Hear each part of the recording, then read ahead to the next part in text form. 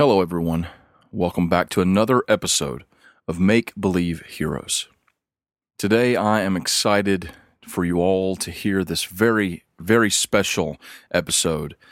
We've worked really hard on it, and I hope that when this one is finished, many of the questions that you have, maybe things that you've considered over the last 2 seasons, will finally be answered. There's a lot to cover, a lot to show, a lot to say, so I don't want to take long here, but I do want to do 2 quick things. First, I need to give a big shout out to BattleBards.com. I'd like to say thanks to them for allowing us to use all of their sound effects and music in the show, and we love it. And if any of you would like to go try it out, you should do so. As I always tell you, go use the code MBHPodcast to get 15% off of a BattleBards Prime subscription. The second thing that I want to say, though, is we are ending Season 2 right here. We had the finale last week, and we've had a great response to that. I'm really excited about everything that we've heard and all the questions, all the comments, and you guys are awesome. And thank you so much for listening, for following along in this season. But this epilogue, I think, will finally answer many questions, many questions. That being said, it's probably going to inspire a whole new slew of questions. And regarding those, I would like for you to click the link in the show notes to the Google Doc that I've presented, the form, if you will, for you all to fill out your questions for our upcoming Season 2 Q&A. Our patrons are going to have exclusive access to a Q&A that we're going to do live every month going forward. But for this one, the way we're going to handle it is we're going to stream it live for all of our $5 and above patrons. So you all will be able to listen in and tune in as we answer your questions live and maybe even submit some and interact with us on there if you tune in for that as a patron.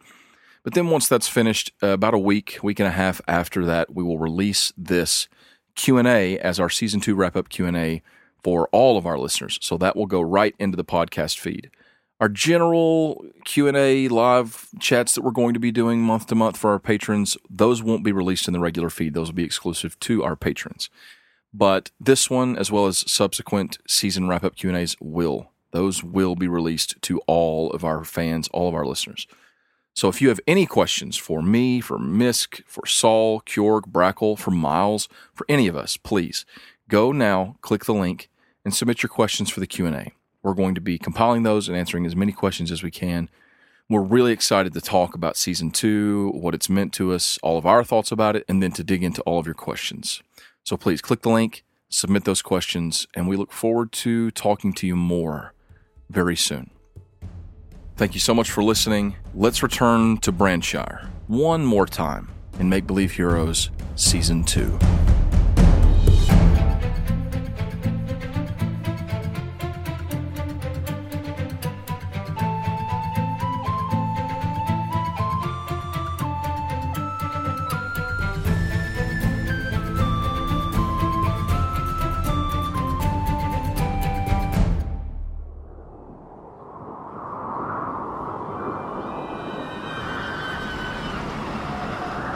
Miles, Misk, the two of you, along with everyone else in Brandshire, are pressing and running toward the first doorway that you can find, the first place of shelter. And since you two are already headed toward the Barley Barrel, that's where you head. And you get to the door, and it is locked. It's closed. It's sealed up. It seems like there's a board over it. And there's a crowd of people beating on the door, pulling on it, screaming for them to let them in. You assume that they probably shut the door when the war started, like keeping everyone out. But now the war has effectively come to a stop. People are no longer worried about fighting their enemy. They're worried about getting away from the weather, nature, that has suddenly lost its mind and is trying to destroy everything. The wind is blowing. You guys see barrels go flying through the air. You see boards come ripped off of a wall. You see someone just get hit by one. And it's crazy out here.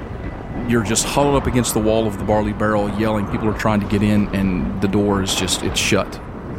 Moments pass. It feels like an eternity, obviously, as this storm is happening all at once. It just all of a sudden, you saw the cloud above you, Misk. All of a sudden, the winds have opened, lightning is coming down, and it's like the world is tearing itself apart right here. But just as suddenly as it occurred, it all just stops. The wind lies down. You hear as the thunder rolls away. And Misk, you take a couple steps back from the door of the barley barrel, and looking up, you can see that great black and purple swirling cloud that was descending over the Temple of Pelor has split, and it is dissipating, slowly stopping its circular turning and just fading away. And now the city is a lot more quiet than it has been for the last few hours, where it's just been yelling and fighting, and people are looking around and quiet for a moment, just looking up and seeing as all of this has happened, and just unsure, uncertain, but it seems that the threat has passed. I have no idea what just happened. This is nowhere near natural. This is some crazy, magical, or this is an otherworldly feat that's gone down, that's been controlled, and something has stopped it, and I have no clue what it could be. I have a pretty good guess of who had a big part in this, and I'm pretty sure it was our mayor, Braxton Tark. That beloved mayor. But it looks like everything's fine now. You say that, and as you do, you look around and you notice that amongst all the people that are around you, there are still many of them that seem to be at odds. You can see certain hot-foot soldiers, thieves, assassins. Miles, as you glance around, you see them, and people are looking from one to another, but no one is holding their swords up. No one is looking to kill their neighbor. Everyone's just sort of stopped. It almost seems like there was a madness that had descended all at once in the midst of this great battle that had taken place. But now, with everything that's happened, it's come to a lull, and no one's ready to stir it back up. At that moment, you hear a sound ring out across the city. It doesn't sound like someone that either of you would recognize. It sounds like an older man speaking. People of Brandshire, this is your cleric, Glaron. Lay down your weapons.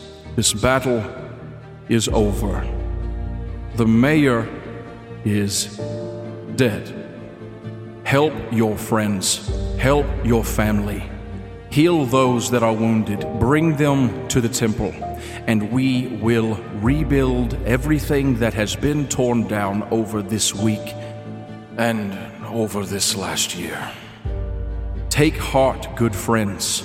Pelor has blessed us with one more day. We will rebuild each thing that was broken, and Brandshire shall be better for it. Come to the Temple of Pelor, my children. Here we shall stand, all of us, together, once again, in the sun. And as soon as those words are done, you see all the people around that still were holding some sort of a pan or a stick or even a sword. You see them drop their weapons or put them back in their sheaths or back over their shoulders. And they go over and reach down a hand to help someone who's fallen down. You even see a number of these Hotfoot members doing the same thing, walking around, picking up someone who's fallen, helping someone who is wounded limp over to a seat. You see people making their way toward the core, flooding in toward that green, grassy area, making their way toward the center of town, toward the gleaming, bright temple of Pelor. Over the next day, Misk and Miles go about doing what everyone is doing, helping one another. They heal where they can, they help where they can, and strangely enough, even these crooked little halflings are doing their part to put back together what had been torn apart so quickly. But after a time, as those that are gravely wounded have received what healing they can, and they're placed in a place of healing and a place of safety, hours later, many hours later, Misk and Miles make their way back toward the second house. And on the steps of the house, Misk, you see sitting with a bandage wrapped around his head, a bloody bandage, and an arm in a sling, and what seemed to be a lot of burnt fringes all over his clothes. The Shiv, Well, I am happy to see that both of you survived all of this. Me too. I just kind of look over at Miles, kind of grin a little. Miles looks down to realize that throughout all of this, he's lost his disguise. Right. Throughout all of this, everything ceasing, everyone lowering their weapons, he's just kind of lost the disguise. Mm-hmm. So, Shiv, are you mad at me? Should I be? I don't think so. I really did. Miles, tell him. Tell him, Miles. I didn't do anything, against him. Okay, I don't like the look on your face, Miles. So, never mind. Don't talk. Listen, Shiv, all you gotta know is you said take care of him. And I took care of him. Ain't that right, Miles? And her. I can see that. It seems that you two are as thick as thieves, as they say. And you didn't tell me you were so good at wielding them blades. Misk, I told you the day that we met that I got this name for a reason. Now you know. But the elf lives. As do I. You do. Not for lack of trying on his part, or mine. Not gonna lie, it was pretty impressive. He stands up, wincing a little. You can tell that he's a little bit worse for wear. Well, this venture, while taxing, trying, painful, if I'm to be honest, is over.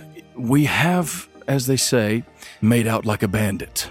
Forgive me, all these thievery puns, I just can't help myself sometimes, but we were paid up front, and it seems that Braxton was doing something extra nefarious. And you didn't even know about it. It's not my job to ask questions. My job is to do what I'm told and get paid handsomely for it. Or do I get paid?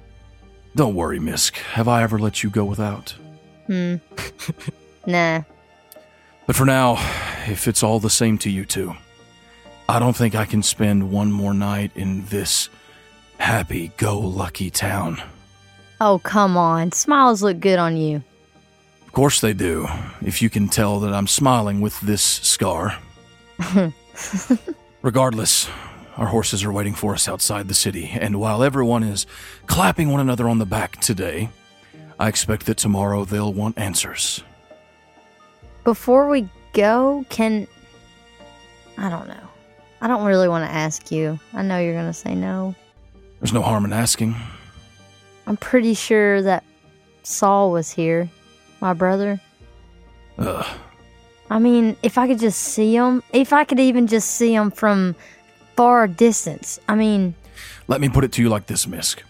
If I knew exactly where they were and could point you right to them to go say hello, I wouldn't tell you.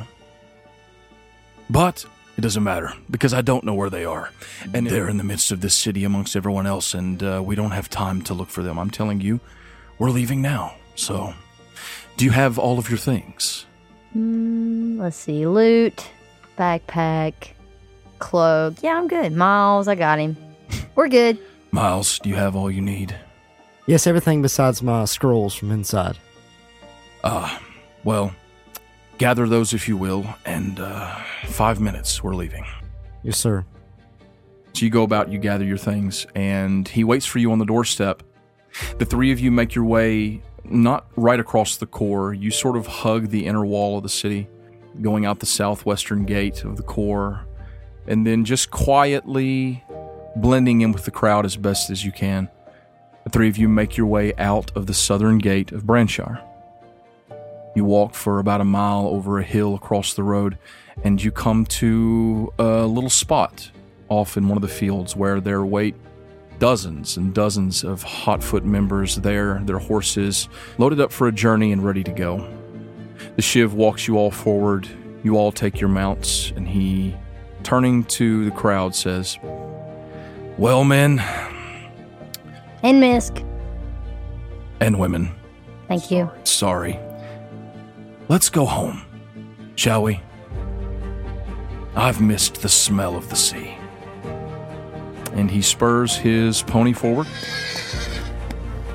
And you all set forth, heading south and west toward the sunny and windy city of Brightport.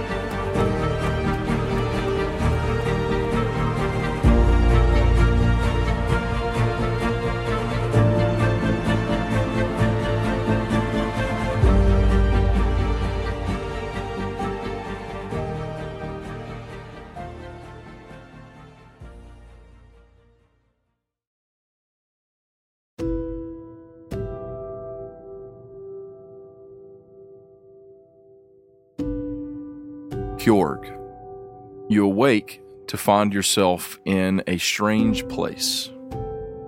You're lying on a soft cot on the floor.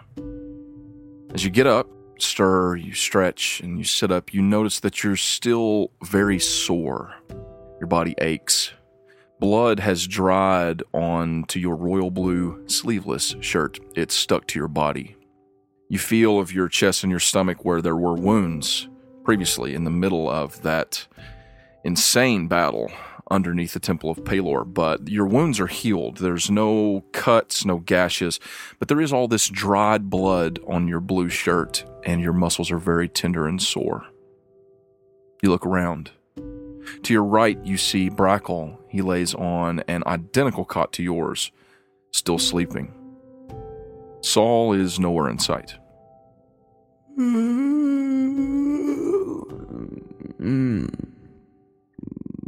Brackle. Huh? You wake in similar state. Your clothes are drenched in your own blood. I say they're drenched. They're dried.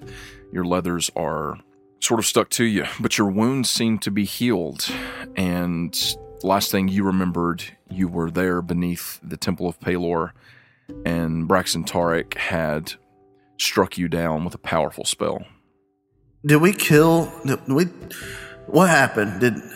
Is it over? Did we kill Braxton? Yeah, well, about that. I actually beat him. I killed him, I think. That's good.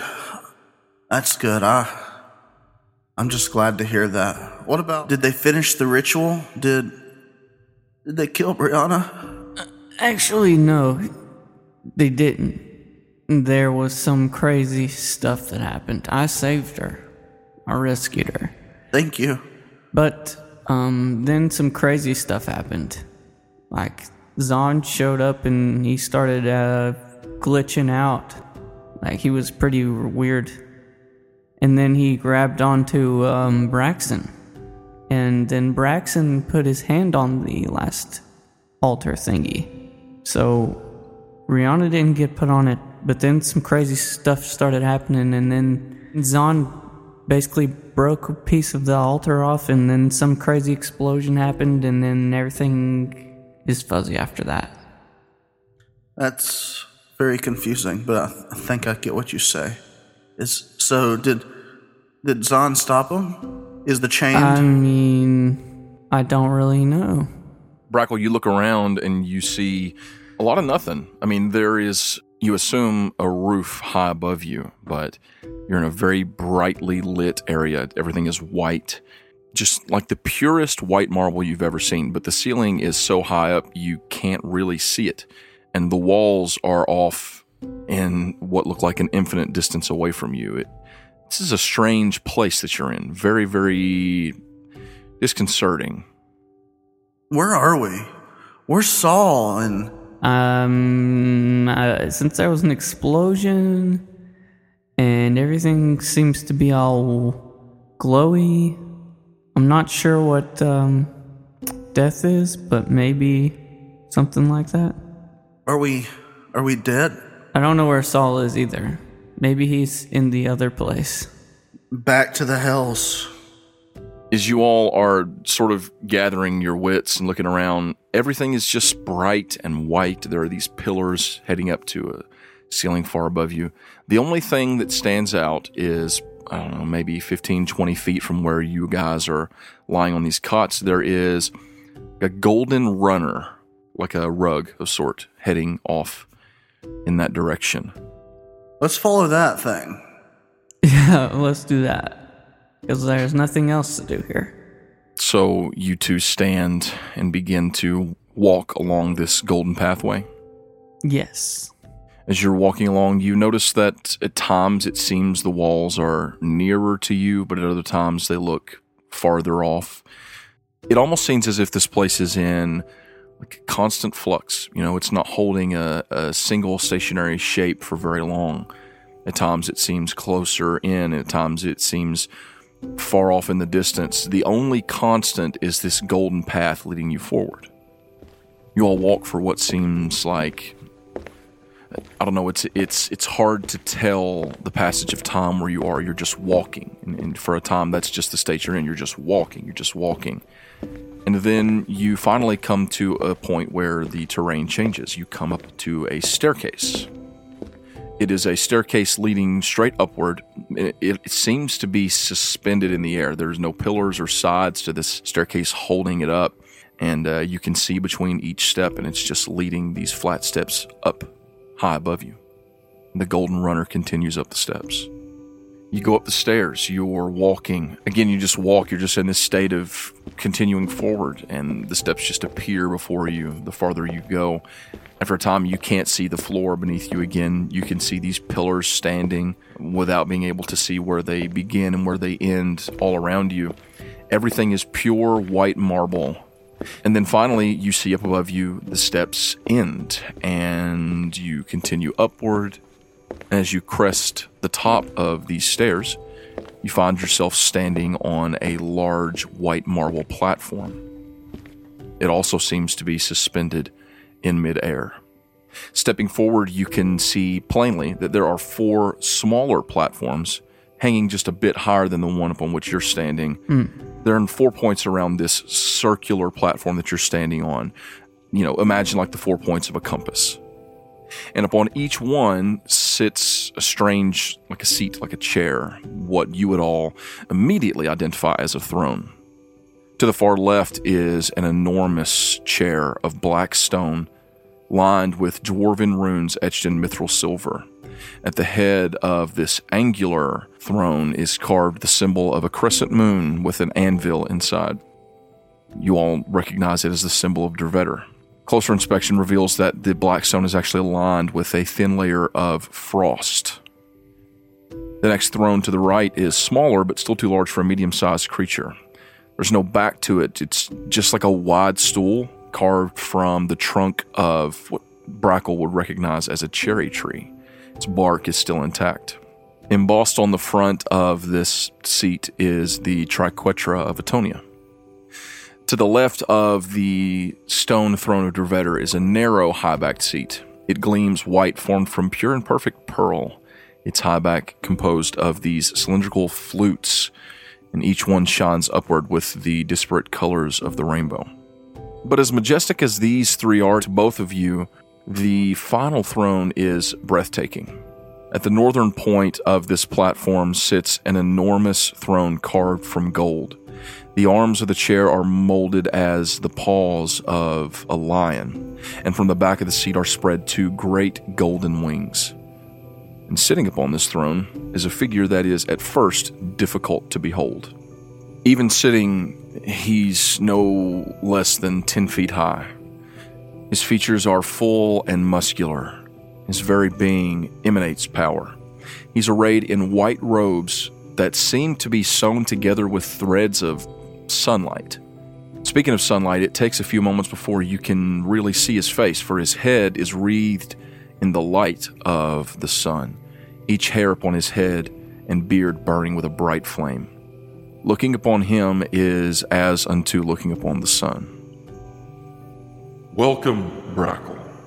Welcome, Fjord, to the Chamber of the Gods. There's no Saul? Nope, no Saul. Oh, Saul's in hell. Is this where the gods live? The gods do not live here, Brackle, but this is where we meet from time to time. Where are the others? They are in their own places. So do you each have like a... Anyway, sorry, my manners. I kneel and say, "My Lord, forgive me. I was kind of stunned at the splendor, and my cousin Jim's inquisitiveness has rubbed off on me." It's quite all right, Brackle. I am sure that the two of you have many questions for me. But before we get to all of that, you all fought valiantly for your friends, and I honor you for it. Thank you for what you have done. You're welcome. 'Twas only my duty, nothing more. The two of you stood test, a great test against an enormous evil, and there are not many that would have done what you did for yourself, for your friends, and for your homes, and I honor you. Thank you. You are welcome. But in spite of your greatest efforts, there were losses. Who? For one, I am afraid that Setsaris did not survive the battle. Where is he? What does that mean for him? Did we survive? Is this the afterlife for us?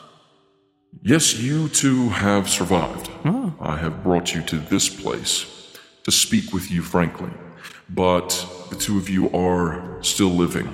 Although we are not in the land of the living, this is, as I said, the chamber of the gods on this astral plane, where the power of the gods is law. And unfortunately for a tiefling, to pass from the mortal coil is to enter into the void. And so Saul, his spirit is not where the spirits of the living reside once they have passed on. But, as I said, in this place my power is law. And so I believe perhaps I can bring him forth for a moment at least. Let's bring your friend Saul here. He stands to his feet, and he is big. He's towering above you all. It's hard to tell just how enormous and powerful he truly is. And with a great booming voice, he says, Saul, son of Serestus, lost son of Branshire, I call forth your spirit once more. And then an icy wind breaks forth from the black throne opposite where Pelor sits, along with a blinding white light. And then, as the light fades and the wind stills, you see a red-skinned tiefling, naked except for a white cloth about his waist, lying atop this great icy throne. Saul, you're awake immediately. Eyes shoot open. Mm-hmm. Sit up on the throne. Mm-hmm. Take a long, slow look around. Kind of dumbstruck at what I'm seeing. Of course. Then crosses a leg, leans back in the chair and says, "This is a seat fit for a prince indeed." Welcome back, Saul. Welcome back. I would recommend, if you would like to stay, though, that you quickly evacuate that chair. My brother is the god of death, after all. So it's to the void with me then, huh? It's to the void now. He stands up nervously, looks at the chair, walks across, going to Kjorg, patting down, looking for a cigar. From the void you have come, Saul. Welcome to the chamber of the gods.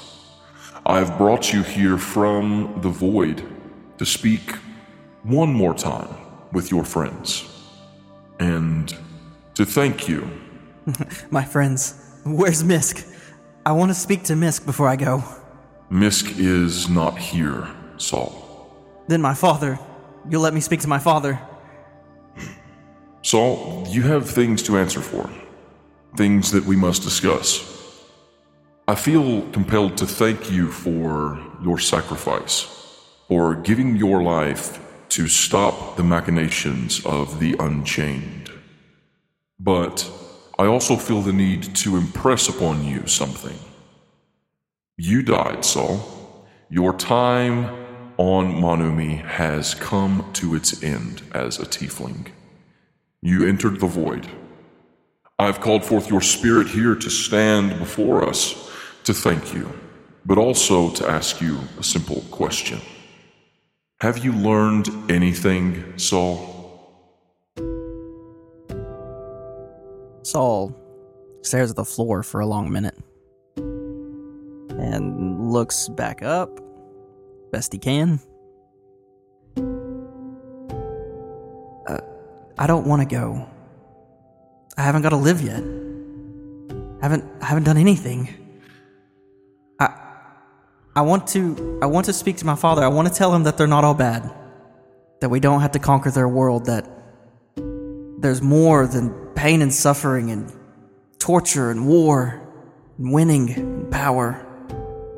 That there's still adventure to be had, and there's still happiness and sadness, and I want it all, and I haven't. It's not all bad. It's not all bad. I want to tell him.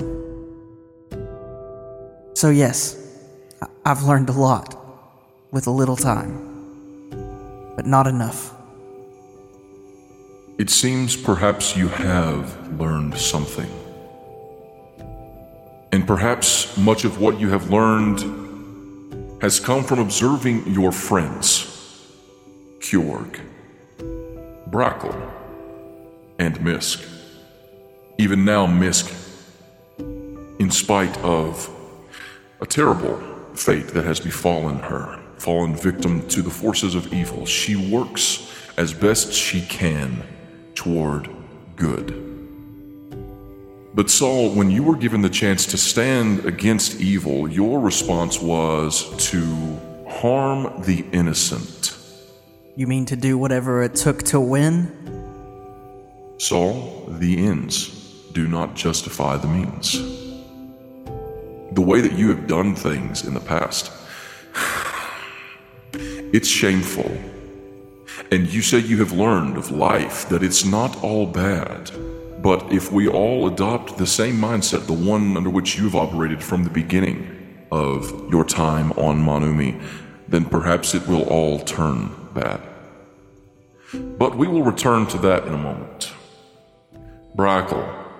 That's me. You and Kjorg and Saul and even Misk, you have worked together and you have managed to, for now, stop the workings of the Unchained.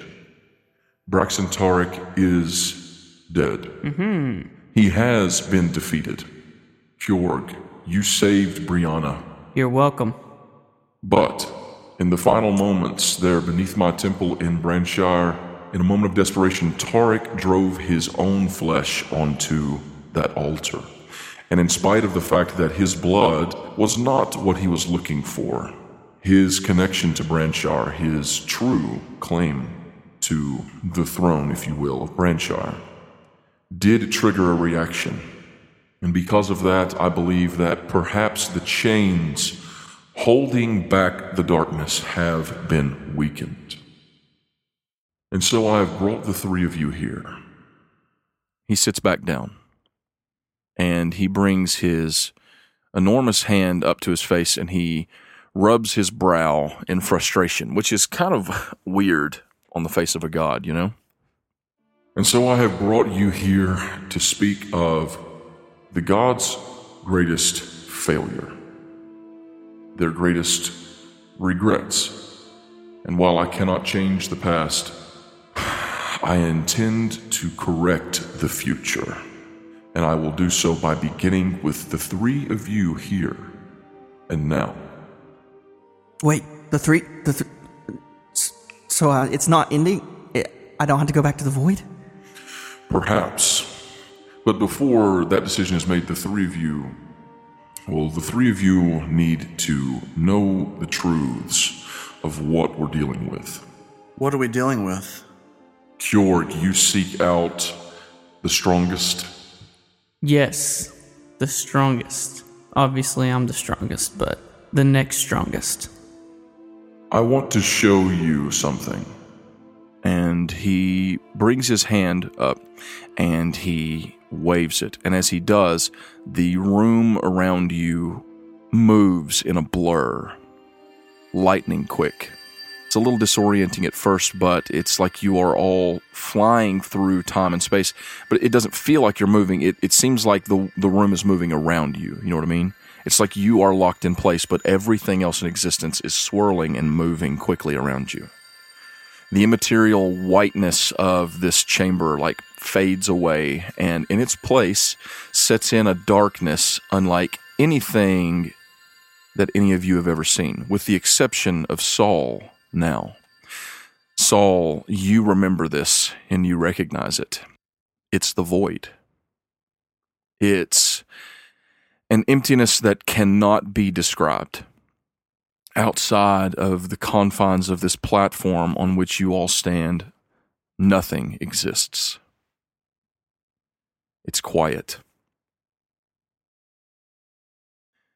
And as you stand in the presence of this emptiness, suddenly you notice as something stirs in the darkness.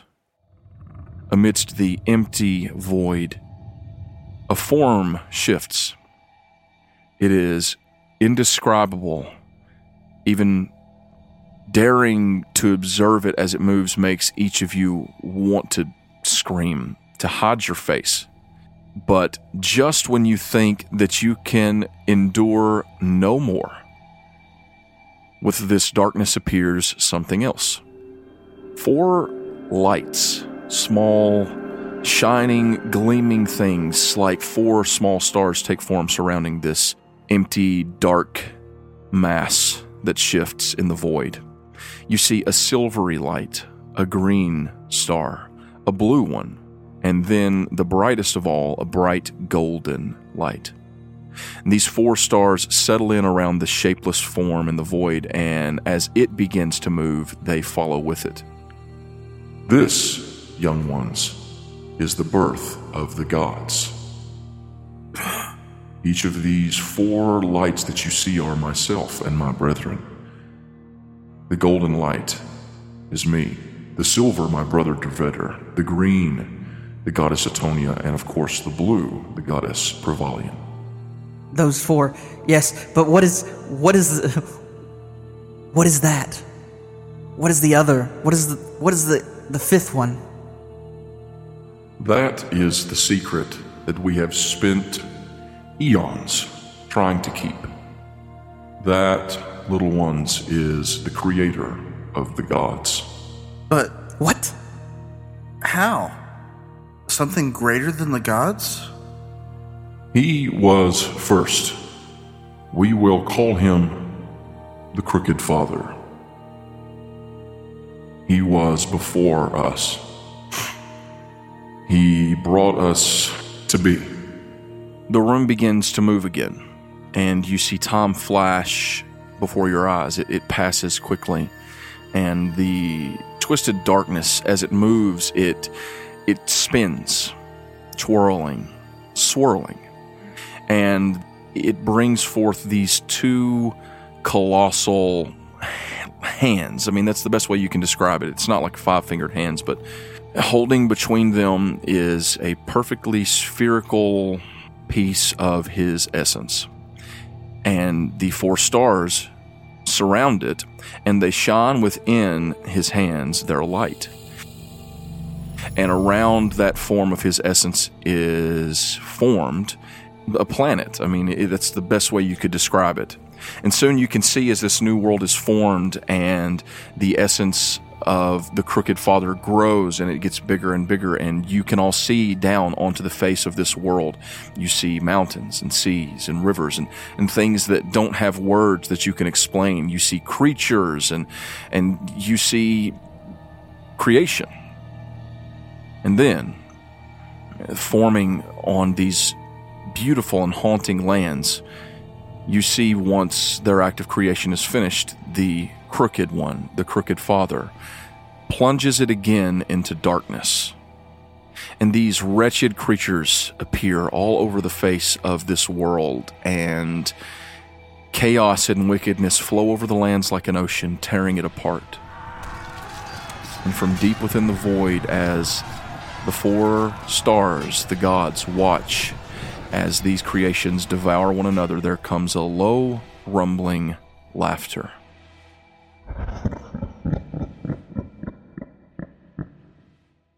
Pelor turns toward the four of you again, and he says, "And so we did again and again, for eons."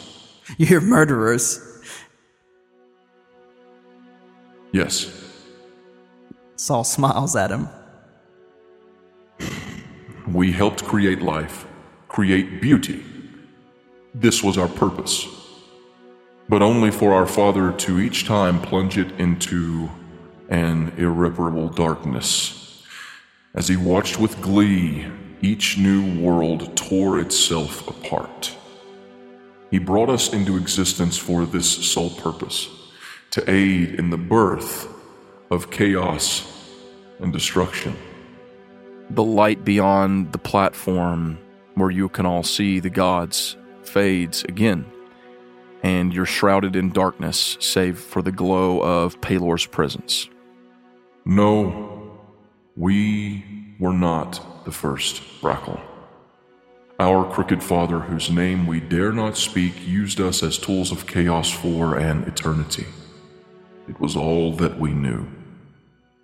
These other worlds, was anything saved? Souls? No. So all was lost then. So what became, is this us? Is this what's happening next for us? I do not feign to make excuses for what we did, Brackle, but we never tried to create true sentient life before Manumi. We created living things, forests and creatures, but not those that were self-aware, not those with a true, free existence, just mindless beings of chaos. Most were created concerning life by our Father. We simply helped shape them. He gave them life, and He set them on one another.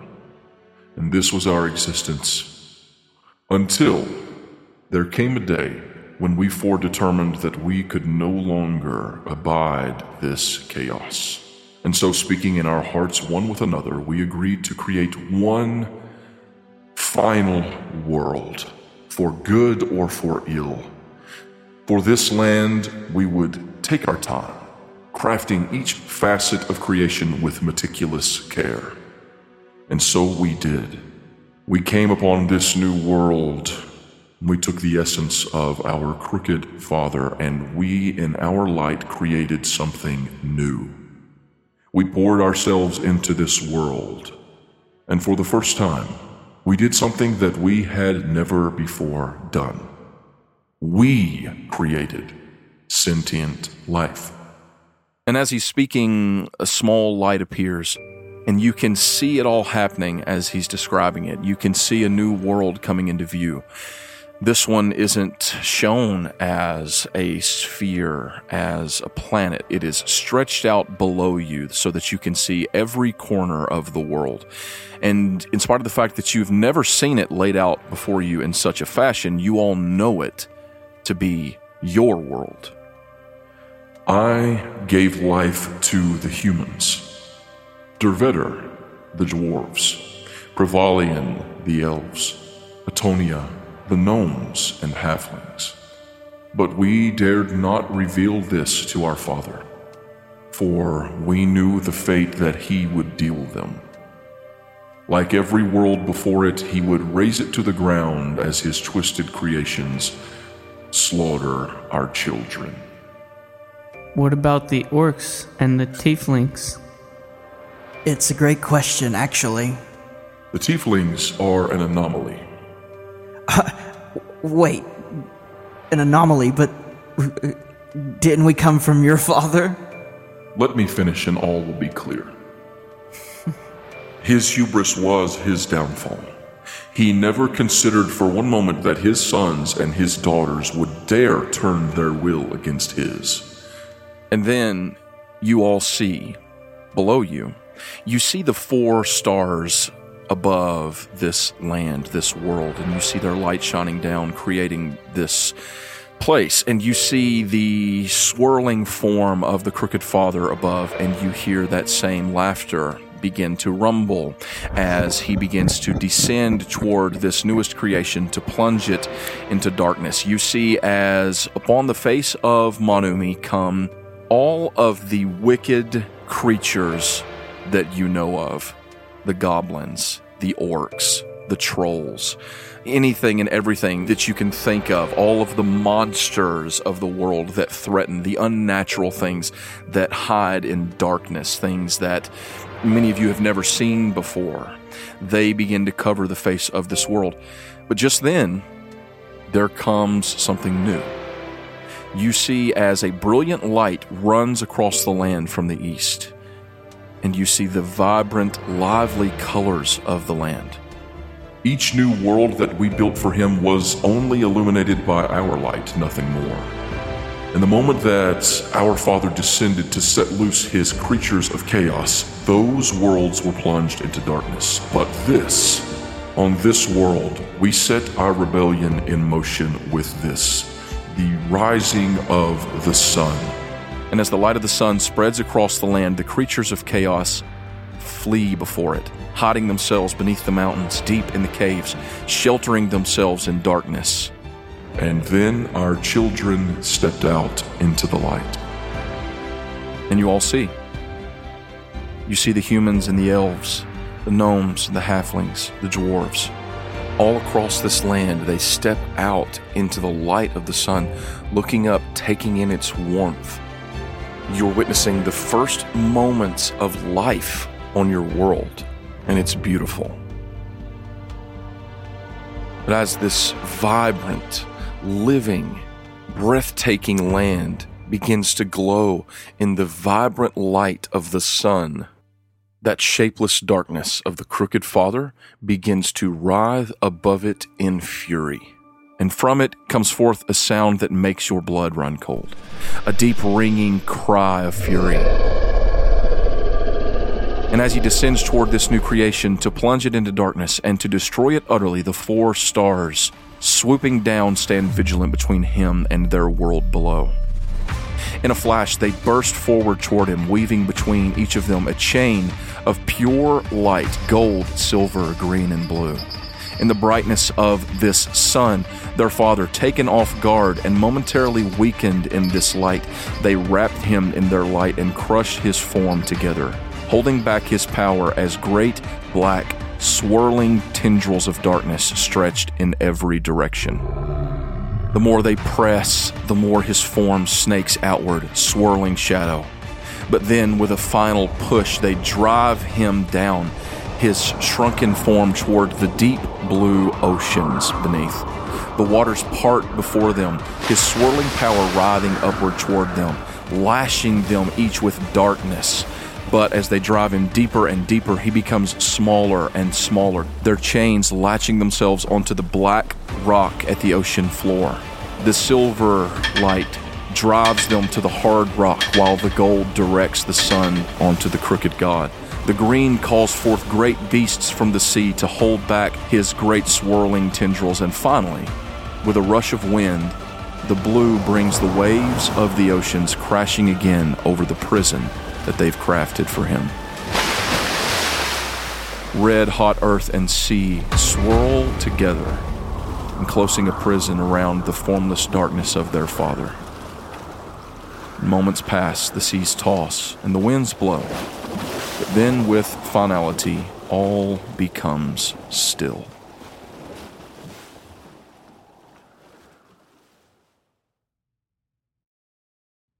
As you're all standing there stunned and shocked, the image of Monumi below fades again, and you are returned once again to the white brightness of the Chamber of the Gods.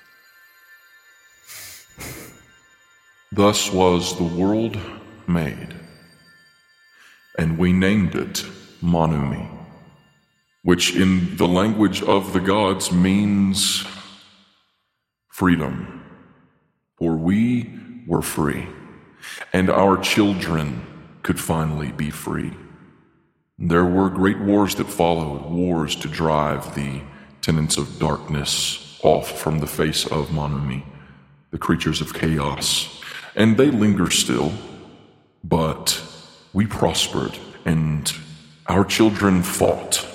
And my brethren and I, the gods, we agreed that we would never put our hands to the workings of our children directly. Our hands were tainted by the blood of billions. Instead, we stood vigil and we watched and we gave our blessing. We blessed with the sun and the sea and the seasons of the world. We blessed with the harvest. We blessed with love and kindness and goodness and death. The next step, a life to follow this life. But not for the tieflings. Not for me. Saul's like about to go mad. Saul, it is true. The tieflings are outside of our domain. They are not our children. The devils and the demons of the hell, their world predates mine. As far back as I can recall, the hells have existed. And they worked in tandem with our father. He gave them the remaining souls of all of those creatures of chaos to power the hells. But only after we created Monumi have so many over the centuries and millennia of this existence, so many have left the hells and they have chosen to join my children here. Yes, at the cost of immortality, at the cost of the memories of our families, of everything we knew. That was your choice. What a choice. What a terrible choice. It is one that you made. I did. And I won't be held responsible for it, Saul. And I recommend that going forward as you speak, understand, I want to help you. And it would do you well to kneel. Not going to touch this one. Good call. Jorg is still confused about all this because he's dumb. Yes. To help me from what?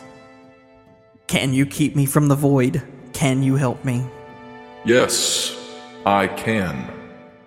It is not a matter of whether or not I can, Saul. It is a matter of whether or not I should, and if I will.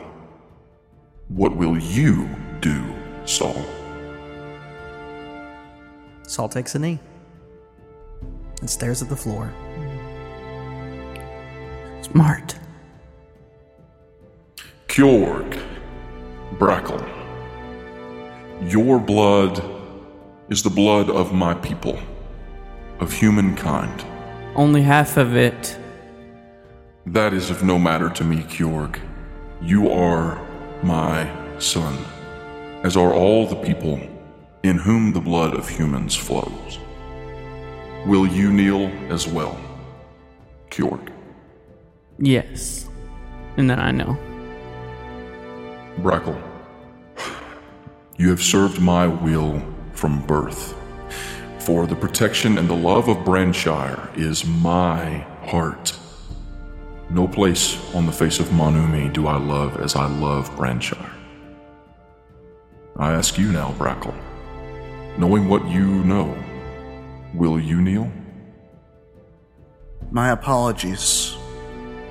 I'm a bit unsettled, to be honest. If I always thought the gods to be absolute, to be the uncaused cause, the arbiters of all that is, of good and ill.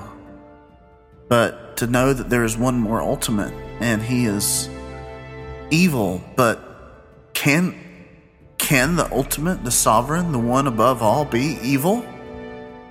I mean, is he not who dictates what is good or ill? But if you were able to imprison him, then surely he cannot be absolute. So, yes, I will kneel.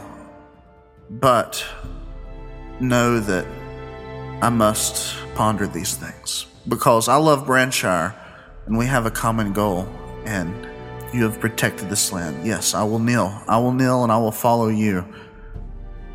But I don't fully understand. my faith is not what it was before. He stands up from off of his throne and he steps down from his platform onto the same floor where you all are now standing or kneeling. And as he does, he shrinks. He comes down to a much smaller size. I mean, he's still 10 feet tall, but he's just standing above you now. And he reaches forward and he places a hand on your shoulder. And he leans down just a bit to look directly into your face, Brackle. And you feel the warmth radiating off of the sunlight that's coming from him. And he says, I am sorry, Brackle, and I understand why your faith would be shaken. But you must see, yes, all that is came from something that was crooked, something that was dark. But it is not from where we come that truly matters. It is what we do with what we are given. It is standing up for what is right. And that is what I and my brethren have done. All of our workings have been to create a life where this is possible, one that can be lived for good, where righteousness and right and happiness and joy can prevail, rather than chaos. And that is an admirable goal, an admirable dream, but what is right if the ultimate judge is crooked, right and wrong?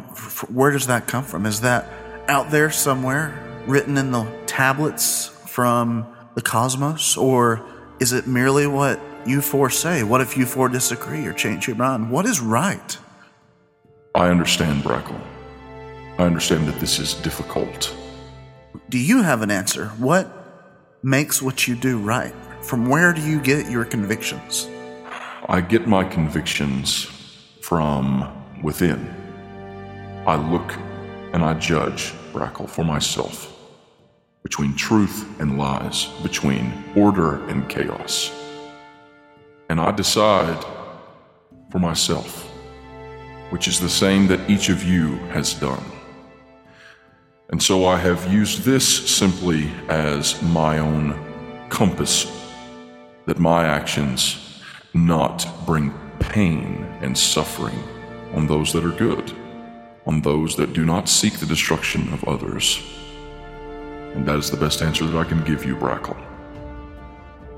Brackle stops for a moment. He thinks and he says, then I suppose we align. He was already kneeling. He stands and reaches as if to shake his hand and looks him in the eye. So, Brackle, as you stand, there's something that you notice, and you hadn't paid any attention to it really until this moment, but in this place you have no shadow. Light is emanating from every direction, the floor, the ceiling, the walls, from Pelor. There's no shadow. It's a weird, you've noticed this place is weird, right? The walls run away from you, and you just saw the creation of all things. So, it's weird. There's no shadow. And as you reach forth your hand, before you, at your feet, you see a darkness, a shadow. And Pelor leans down, he kneels onto one knee, and he grabs your hand in an act of good faith, and he pulls you closer. And he leans up next to your ear, and he says quietly so that only you can hear, watch your shadow, Brackle. And then he stands. All of you, rise to your feet. Saul stands up. Me too. I have much to tell you still, but we have been long already. So let me deal with this first of all. Saul, you have sworn yourself in fealty to me. You have bowed your will to me. If you want to live, if you want to continue, then you must become a son of Pelor.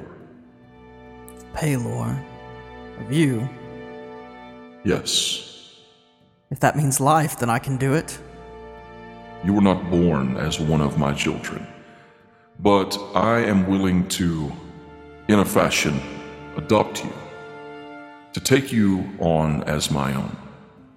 If you desire that, you can continue forth. But things will be different. You will be different. But you will continue and you will experience life. Is this what you desire? I do. And I would be grateful. Step forward. He does. You step forward, and from his waist he draws a sword, and you recognize it. It is a rapier, a Pelor marked rapier, the same that he carried when he was Zahn. Oh. And he reaches it toward you for you to take the hilt. Saul does just that.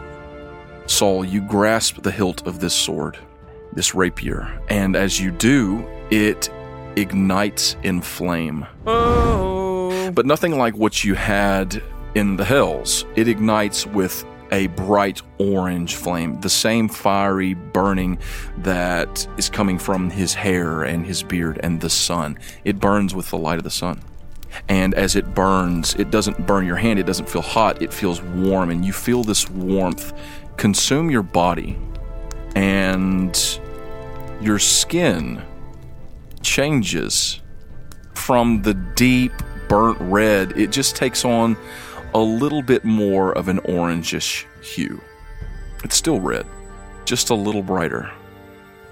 You open your eyes, and your solid pupils glow with a golden light. Oh, Saul smiles and flicks the sword around a few times and tosses his black hair and raises it in the air and goes, "Now this is worthy of a prince." Welcome, Saul. Kjorg, Kjorg. in the final contest against Braxton Tarek, you showed your worth not only in strength, but in heart. You fought to the last, and you reigned victorious over Braxton Tarek, whose power even I couldn't see. Kjorg, I am looking for a champion. Someone who will go forth. And the day may even come that you will need to stand with me in battle against the crooked god. Are you willing to take this mantle, Kjorg? Did you say you're looking for a champion? I did. Oh no. Oh my gosh. 'Cause I'm the people's champion! Yes, you are, Kjorg. And I would like for you to be Pelor's champion. Will you accept this? Of course. He reaches down and he places a hand on your shoulder, Kjorg, and you feel a similar warmth, the warmth of his power just flow through your veins. And it's similar to the way it felt when you wielded that mace and struck the final blow against Braxton Tarek. And you feel strength like you've never felt. It's just welling up inside of you, and it almost feels like it's going to just burst forth, but it doesn't. I've given you my blessing, Kjorg. And when you go forth, know that in times of great need, my power will rise up within you, for you are my champion. What kind of power?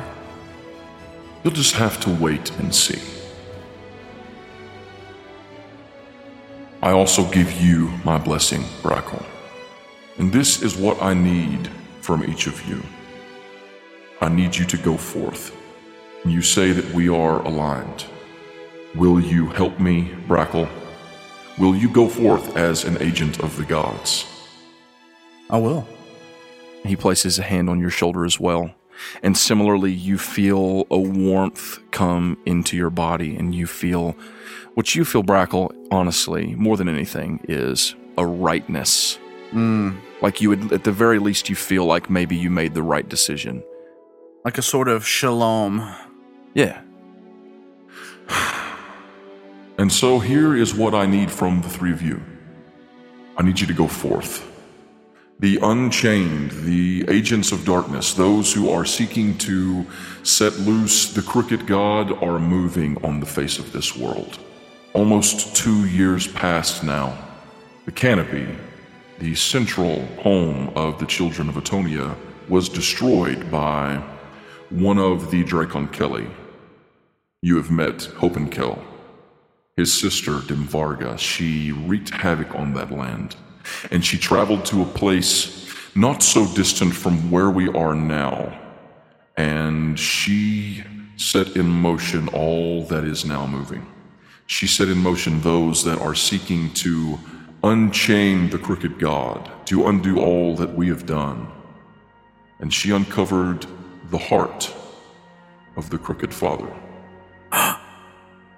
When we locked him away, we took from within his chest, within his being, the core of his power, and we locked it away.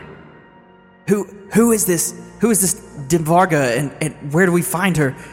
She is gone. How do we could just kill the heart? I did not know these things. I did not know that the heart was recovered, that it was taken, until I stood there facing Braxton Tarek, and I felt the presence of the crooked god on him directly. And I've spoken with Atonia. There have been many things that have been hidden from my eyes, and I don't have time to tell you everything that has occurred, so let me simply put it like this. Those that are moving to set free the crooked god have been given a modicum of his power. Dimvarga is no more, but there is a force of darkness that is moving, and this power is shielded from our view. I can't tell you where they are or where they're going next, but I believe that they will strike against each of the four gods. Upon the final day of the Festival of the Rising Sun, the summer solstice, the day when my power burns the brightest in the light of the sun, as the sun sets, the moment of dusk, I am weakened. And that is when Braxton and his ilk tried to destroy me.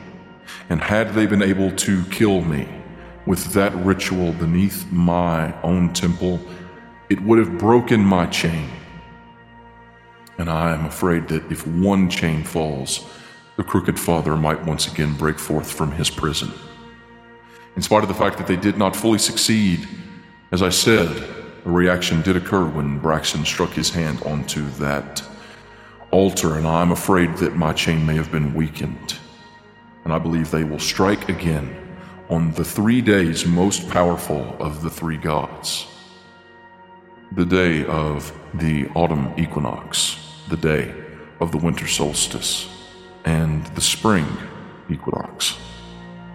They will strike again. It's their only play. So you're saying we should strike where? Do we know where? Where they would strike next? The next one would be the fall, right? Yes, Saul, and I believe that you should go. You should go to Fallen Grove. I will send you with my blessing, and I want you to try your best, suss out, find it. I believe that you can, and I will help in any way that I am able. In spite of the fact that the gods, we vowed to stay out of the movings of our children for millennia. Now I believe the time has come for the gods to move.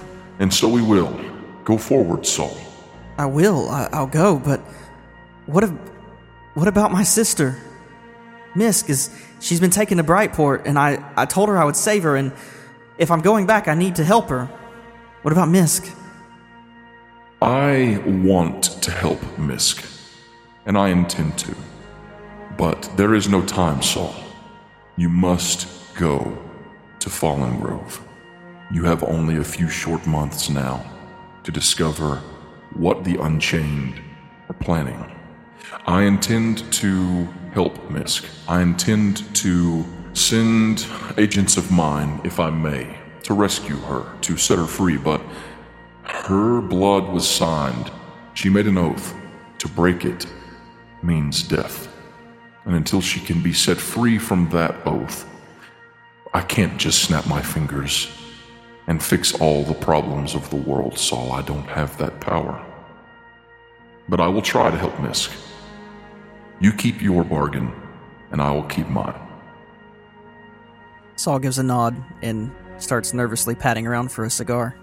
No cigars here, Saul. Maybe when you get back. You will go to Fallen Grove? I will go to Fallen Grove. Go to the canopy, where they are rebuilding. Speak with the druids of Atonia there. She will bless your travels as well, I believe. Find the darkness there. You've seen it now, Saul. With your own eyes. I believe you will find it. Kjorg. Yes. Go north, to the mountains, to Dwarfholm, to Dimmerhold, the realm of the god Dervetter. They are a warrior race, strong. I believe they will accept you. And come winter, I believe that the agents of darkness will seek to weaken the hold of Dervetter here on Monumi as well. I need you to go, find those wicked ones, and drive them out. We cannot let the chain be broken. Not one link. You understand? Yeah, I understand. You are Pelor's champion. No evil will stand before your might. That's right. Brackle, Yes. will you sail for Venthaven, the realm of Prevalian, the home of the elves, and begin your search for the corruption in that place? I shall. But first, elves are a refined and eloquent race. I'm but a country bumpkin. So, yes, how shall I prepare? Strengthen yourself. Prepare yourself. Say goodbye to those that you love in Branshire for a time. And head east toward Barlin's Pass. Sail from there, around the bottom of the world through the ocean to Venthaven. You will find on the way that Brightport is a common stop for ships. I believe that perhaps you might be able to throw a wrench in the machinations of those that call themselves the Hot Feet. Approximately how long will it take for me to collect every one of their feet like Saul does with the ears? I'm not sure that's necessary. I think so. Take action as you see fit, Brackle. But you must reach Venthaven. You have time to find out just exactly what it is that's going on there before spring comes of the new year, before Prevalian is threatened. But don't lose yourself. Don't lose track of time. Venthaven will be my priority. It seems to me as though the three of you are ready. Maybe. I was born ready. So you'll travel to the three corners of the world? We must stop the Unchained. That sounds like really hard. It is going to be very hard. Maybe for you, Brackle. I think we will do this. I give you my blessing. My power goes with you. And I will be watching. And if I can, I will help. And I will be speaking with the gods. Hopefully I can convince them that now is the time for action. And Brackle, hopefully Prevalian will send a champion to help you as well. And you, Saul, Atonia. And you, Kjorg, Dervetter. The champions of the gods. Saul's smiling toothfully. Thank you for all that you have done. And now I think it's time. Are you ready? Yes. Saul's just looking for the door. Of course we're ready. I'm already the people's champion. Then I suppose this is goodbye for now. Thank you. Thank you for everything. And with a clap of his hands, you all wake up. Where? Where do we wake up? You're in the barley barrel. What? Where's my fence? People are bustling about. You see those bringing food to tables. People are drinking and having fun. It's probably midday, and you're just back in Branshire, and everything just seems normal. Is there food and drink on the table? There are. It looks like you guys have been eating it. Saul tears into whatever's in front of him. This is delicious. I think we need to hurry and get out of here. But wait, peasant, come here. Bourbon, tall one, 2 of them. Whoa, Brackle. I think we need horses. Are we leaving today? I think we should leave immediately. I think we should leave very quickly. Yeah, we should probably leave. As you all are just kind of talking and disoriented, Boren, the proprietor of the Barley Barrel, comes walking by. How's everything going, gentlemen? You have everything that you need? Yes. Can we get some food for the road? I need a horse. Sure. We've already been making provisions, as you asked. Horses are on their way, as well as all you'd need for a long journey. We already discussed this. Oh, we did? Okay. How about that bourbon? Sure.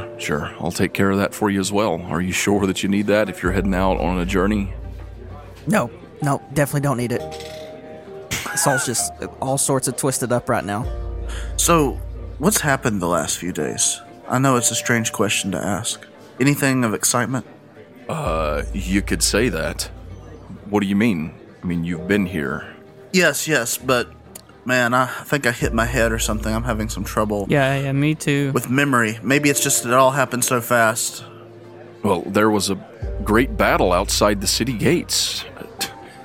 Some sort of resistance was being propagated by Brianna, the lady of the city, and it was insane. There were all these halflings from Brightport that showed up. It was like nothing Branchard's ever seen. How can you forget something like that?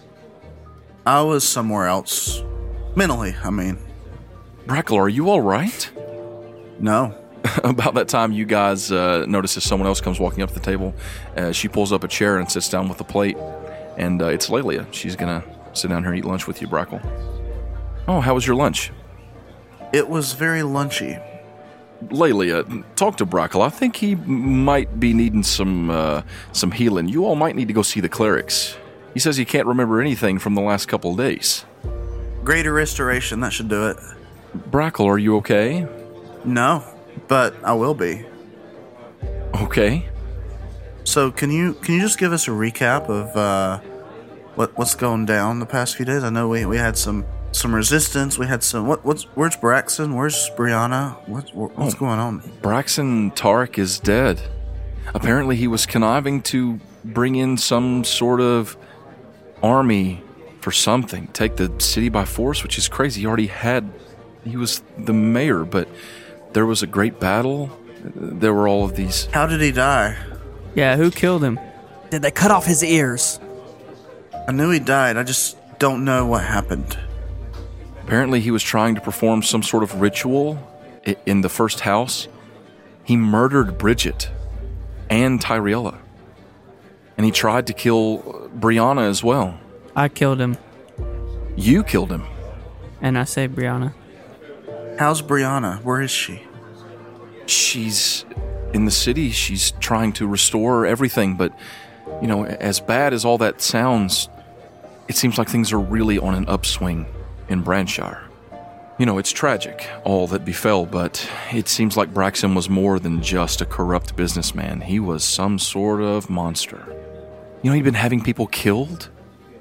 Yes, it's a good thing he's been handled. Well, I don't even want to think of the destruction and death he had wrought here. It's all right. We'll build it back up, Brackle. We'll make everything right. Yes, I trust you to do that.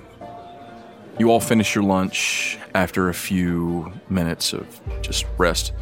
Saul, you get a message from one of the halflings working there at the Barley Barrel that your horses and everything ready for the journey are ready. And so you get up and the three of you, I'm assuming, step outside, heading toward the stables. Yes. Gentlemen, I have to say, it has been a terrible time. I agree. He's laughing when he says this. Kjorg, perhaps we will meet again, and same for you, Brackle. Maybe when this is over, we'll get to find Misk together. Brackle, you in particular, you're heading towards the coast. Maybe Maybe you'll get to see her first. I honestly have no idea where I'm going, but Kjorg, I bet you that I will make it to the canopy before you ever make it to Dwarfholm. There's no way that's happening. I bet it will. Shall we call it a race? If you want to lose, that's fine. I bet 100 gold that I make it to my goal first. I'm not sure how to determine that. Well, when you get there, just shout really loudly. Oh, okay. That will work. Yes. About that time, you hear someone comes running up. Oh, hello. One second. Don't leave just yet. Mr. Boren told me to give you this. He said that a strange figure, some guy in dark clothes and I don't know, some older guy, he left this for you. He said to give it to you before you left. Saul reaches out his brighter red hand. That's for me, then. And takes it and opens it. It's like a small pouch, like a package. And you untie the little thread that's holding it closed. And you reach inside and you pull out 3 small stones. A red one, a blue one, and a green one. I pick Charmander. And you see I pick Squirtle. of course you do, which means that Brackle gets Bulbasaur. Hey, I've always been a Bulbasaur. You've always been a Bulbasaur. I've always been a Bulbasaur. That could be the name of the episode. I love Bulbasaur. Oh, Me gosh. Along with it is a little note that simply says, Though you are separated by a great distance, all you need do is hold these stones within your hands to speak. and they're, stones of far speech. Well, Kjorg, I will beat you to the canopy. No. I'll be there before you make it to Dwarfholm. I pick up the stone, blue one. I put it up to my mouth and scream, "You won't beat me there!" Is it working?